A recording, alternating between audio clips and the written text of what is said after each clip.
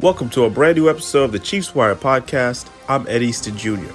On today's episode, we flash back to my NFL Combine conversation with Las Vegas Raiders rookies Tre Tucker and Aidan O'Connell. Also, the Chiefs coordinators take a look ahead at this Sunday's matchup against Las Vegas. We also check in on the weekly press conference of Antonio Pierce, the interim head coach of the Raiders. And finally, in honor of Thanksgiving this week, we flash back to last year's conversation with Josh Bowen, the owner of John Brown BBQ. Coach, I know it's a little bit early to ask you about your opponent, but I wonder if you just give a little scouting report about the Raiders. And you guys have been out there enough at that stadium. Any weird things about it or anything you guys have to watch for out there, how it compares to other domes or the field surface or anything? No, I love that stadium. It's awesome. The crowd, I mean, it's a cool place to play. But besides that, I mean, the Raiders they're a good football team. Right now, you know, we do statistics all year long and we keep track. They're ranked number one on special teams. So, you know, they definitely have our attention. I mean, obviously I started looking at them a little bit last week, but not really in depth, but really dove into it this morning early. And, you know, they're a really good unit. They fly around. They got a great returner. Carter is excellent. The punter is having a year that is just crazy good. You know, Cole, he's doing it really, really well. So, you know, it's going to be a tough one on a short week. Two questions. The drop passes, you guys are among the leaders in the league. When you guys say you're working on stuff, is it just, you know, doing more work on pass and catch? Is it afterward with Patrick? Is it using a machine? I mean, when you say work, how are you trying to get these guys so it's second nature? Yeah, it's more physical than anything. So these guys, you know, there might be times when we're in the building, just getting through a meeting after a walkthrough and you look outside and you see guys on the jugs machines, getting extra work in. So that's probably the biggest one. And then it would be in between periods. They go over with the quarterbacks and they run specific routes that are in the game plan. So, you know, generally speaking, we have several routes that a lot of guys have been doing, you know, since OTAs, but then we may have a couple routes that are a little bit more specific to that defense. And so we try to work on the timing of those routes with the time permitted in between periods, and they stay afterwards as well. So I would say definitely it's more physical. The mental side of it is understanding and just looking at the scheme of where you're going to be at. But physically getting those throws from Patrick is where they get that extra work in between periods. And then those guys on their own, you'll see they're outside more so on the jugs when Patrick's not out there. And the Raiders. You know, I think of Max Crosby when I think of their defense. And, of course, he loves to harass Patrick. He's known for getting in his face, and the two have lots of conversations on the field, so to speak. What do you see as the Raiders overall as a defense? And is he the guy that, you know, gets that fire going for them? Without a doubt. I mean, this guy, as a defensive player, is one of the better ones that have played in a long time. I mean, he's relentless. He's just ruthless. I mean, he is all over the place all the time. You have to know where he's at, and you have to respect that, when you have a good football player like that. And when you're on the defensive line and you're as agile, long, lengthy, you have a high motor, you're smart, you're tough, like all that stuff that goes into play is a reason why, you know, he'll be in the mention of one of the best defensive players in this game this year and for years to come. So a lot of respect for him. And I think too, to your question is it's a mutual respect as much as some of the trash talking that goes on in the physicality between Patrick and Max. There's a mutual respect for each other. And when you have two really good football players that are competing at the highest level on every single play, I mean, this guy doesn't come off the field. He's on the field every play. And he's going 120 miles an hour on every play. You got to know where he's at. And we have to do our best job of making sure that we don't allow him to make a game-changing play. He's going to make plays. That's what he does. But we have to make sure we don't let him make a game-changing play. How different are the Raiders after a coaching change? Well, listen, that's probably well documented that Antonio Pierce is a favorite of mine. I was fortunate enough to coach him in New York. I think he's doing a terrific job. I mean, I was just talking with somebody here recently. The energy in that team seems to have changed. I mean, I know what he's all about. I know how he coaches. I kind of know what he thinks, and he'll energize the team. He's done it. He's done it both with them offensively and defensively. I think they're playing at a high level. I mean, look at they played Miami 2 days ago, and we know they're a real good football team. And they gave them all they could handle. So I think he's made a tremendous impact. When I spoke with him last week, I told him I was always pulling for him except for 2 games, and this will be one of them. So he doesn't have me on his side for this particular game. We'll last to Todd Lebo. Go ahead, Todd. Coach, I want to ask you something about Antonio, then it's something else after that.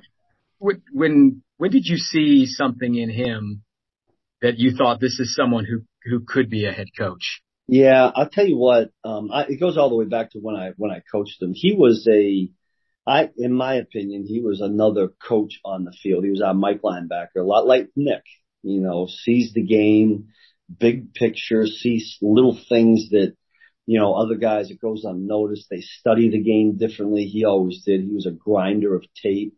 And then when he got done playing, you know, when we spoke, I thought he wasn't sure if he wanted to do it. I said, well, go coach high school football for a little while. And, you know, he did that. You guys know he was a head coach out there at Long Beach for 5 years and did a terrific job. And then I had him for 1 year in New York in 2017. He was kind of behind the scenes, but he was always great at grinding tape. And he has a unique way of, he can communicate with anybody. He could be in a black tie affair and do great, or he could be on the street somewhere. He just has a great way of, great in relationships with people in all places, and he can connect people together. He's doing that now out there with the Raiders.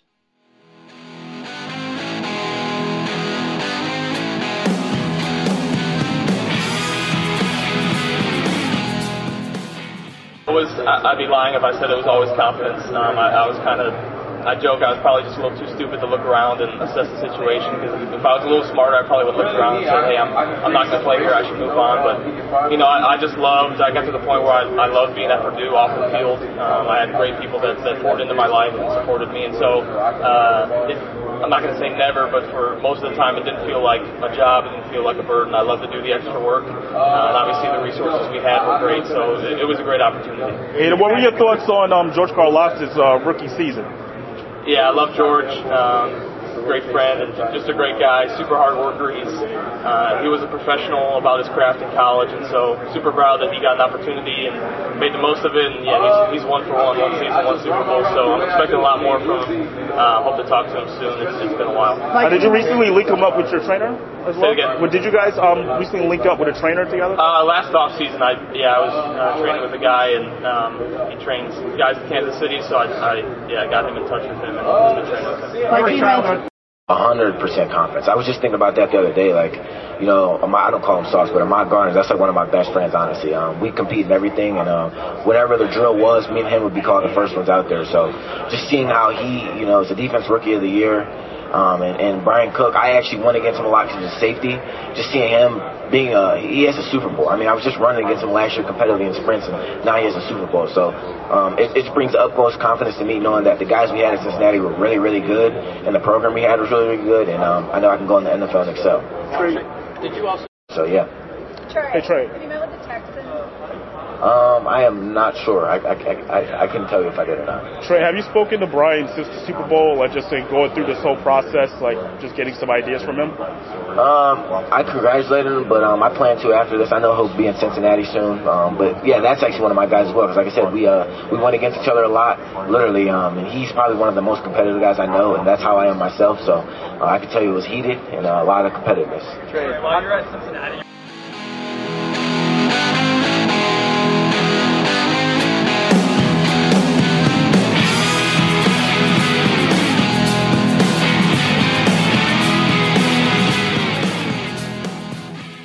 Being Thanksgiving, obviously the schedule changes a little bit. How you've seen it as a coach and as a player. How do you kind of handle this type of week? We know it's going to happen. We embrace it. When we're here working, let's work. And when we're eating that turkey and ham with our family, let's enjoy that turkey and ham. I know, a lot of times people talk about routine being so important to athletes. You guys are changing that up, obviously, for Thanksgiving this week. Is that really a big deal, like a routine of knowing what day is what?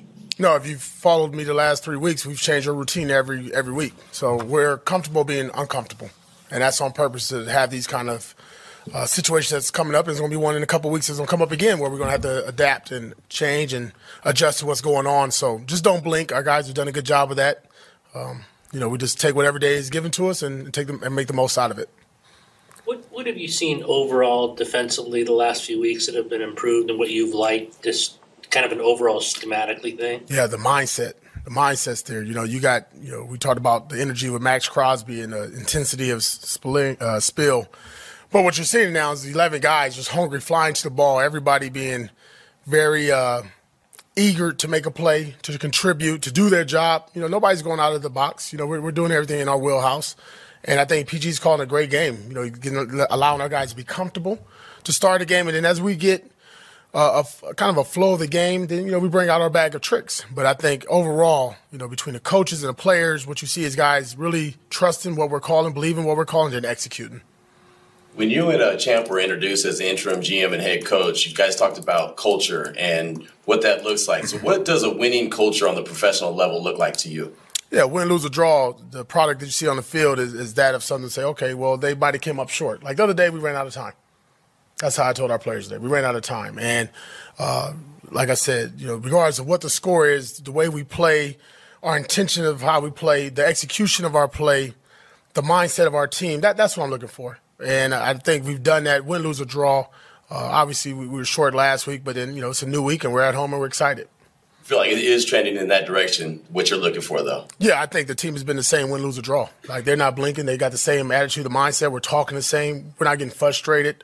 We're not pointing fingers. You hear team, you see we, you hear we, you hear us. And I think that's the key part about it.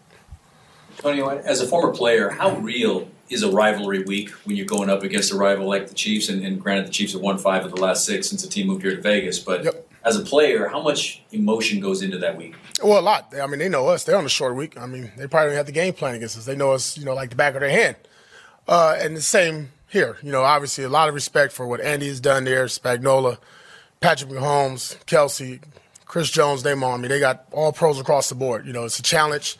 The rivalry, this has been a team that's obviously won Super Bowls, and they're a championship caliber team. They've dominated the division since Patrick Mahomes has taken over. And it's our job to, go out there and give us the best fight. But, give them their flowers. They're the defending Super Bowl champions, and regardless of what happened last night, we expect the best from them. Coach, 4 out of your next 6 games are in the division. I'm curious to how that changes things for you, if it changes things at all when you're playing divisional opponents. Yeah, in our division, then 3 out of 4 at home, correct? I'm going to start there. Like, having a home field advantage for us is huge. Well, we've gotten the last 2 home games against the Giants and Jets. That has also energized our team. So I'm calling on Raider Nation, our fan base, our alumni to show up and show out, bring that energy, bring that passion.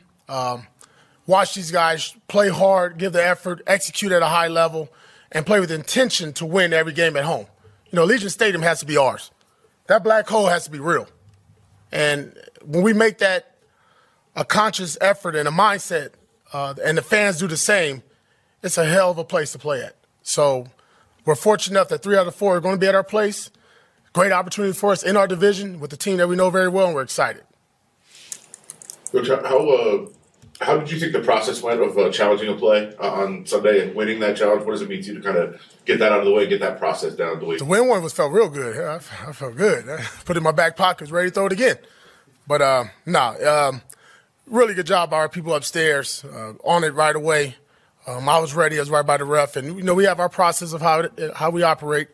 And from the field level, it always looks one way or the other. I thought I had a good view on it and had a beat on it, but obviously upstairs had a really good beat on it. And we threw it. I mean, it's one of those deals that, changed the game at the time, right? Gave us 3 points. The more opportunities we can get like that to win possessions, to challenge flags, I think it just energizes everybody. So, yeah, it is one play, and I'm glad I finally won one. How was your form on the throw? A lot of coaches want to throw it, drop it. What did you feel? Well, the first one I threw the other day wasn't good. The first game, that wasn't good. This one was, nice. I had a nice, easy toss, like a little cornhole, It was fun. You talked about Patrick Graham, the consistency in his play calling. Has he remained consistent? I mean, just talk about his overall. Yeah, yes. I mean, Patrick comes from a system in the background where you're very multiple and do a lot of things. And at the end of the day, you got to adapt to your players and your team and what you can do well.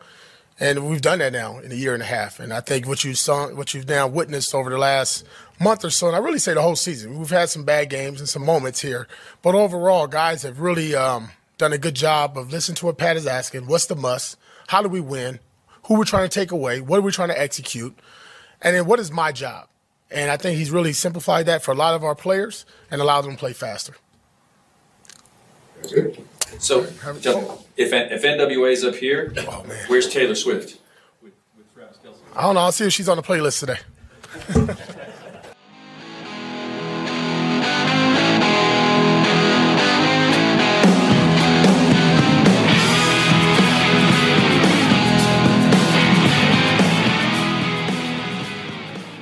I'll tell you a little quick story just as we're talking about the Chiefs, how much I love them earlier. They basically saved my business in New York City, too. Like, that all happened. We had 2 restaurants at the time, and basically that, the Super Bowl and the run there was like, by far the busiest days we've ever had. And that happened 2 weeks before everything went to hell, and we actually got to kind of, send our staff home with their full pay and, even a little bit extra for those who couldn't get their full pay or, don't have the safety net, as we could maybe call it, that, Americans would have when that happened. But so, basically he left us kind of he saved us. Because, I know other people, they just talk to their employees for 6 months and try to pay them a nickel at a time, because nobody thought they were going to be closed down and stop making money. But yeah, man, Patrick Mahomes saved my restaurant. Wow. So if I didn't love the guy anymore, if I didn't have already deified him in my mind, even before, the pandemic, it's and he's the greatest guy on earth, dude. Married a little sweetheart, all the guy does is play bad, talk about sports probably, So yeah, man, it's good to be a Chiefs fan, man. It makes me feel warm and fuzzy, even when we lose a big playoff game or something, it's he's still the greatest. He's the bestest. Even when the Chiefs lose, you still get 5 Mahomes highlights. What the was that? He's the first and one quarterback, every other play is just somebody where I can't believe this is even happening, but we deserve it. We're Chiefs fans. Our last draft pick was Todd Blackledge, so this is well earned. We've never drafted a good quarterback ever until Patrick Mahomes. As a franchise, Lynn Dawson was a cast off from 6 years of being a backup for the Steelers or something. So this is the only quarterback that, he is Kansas City. I even read things about how Kansas City has almost been rejuvenated by the guy, the city itself.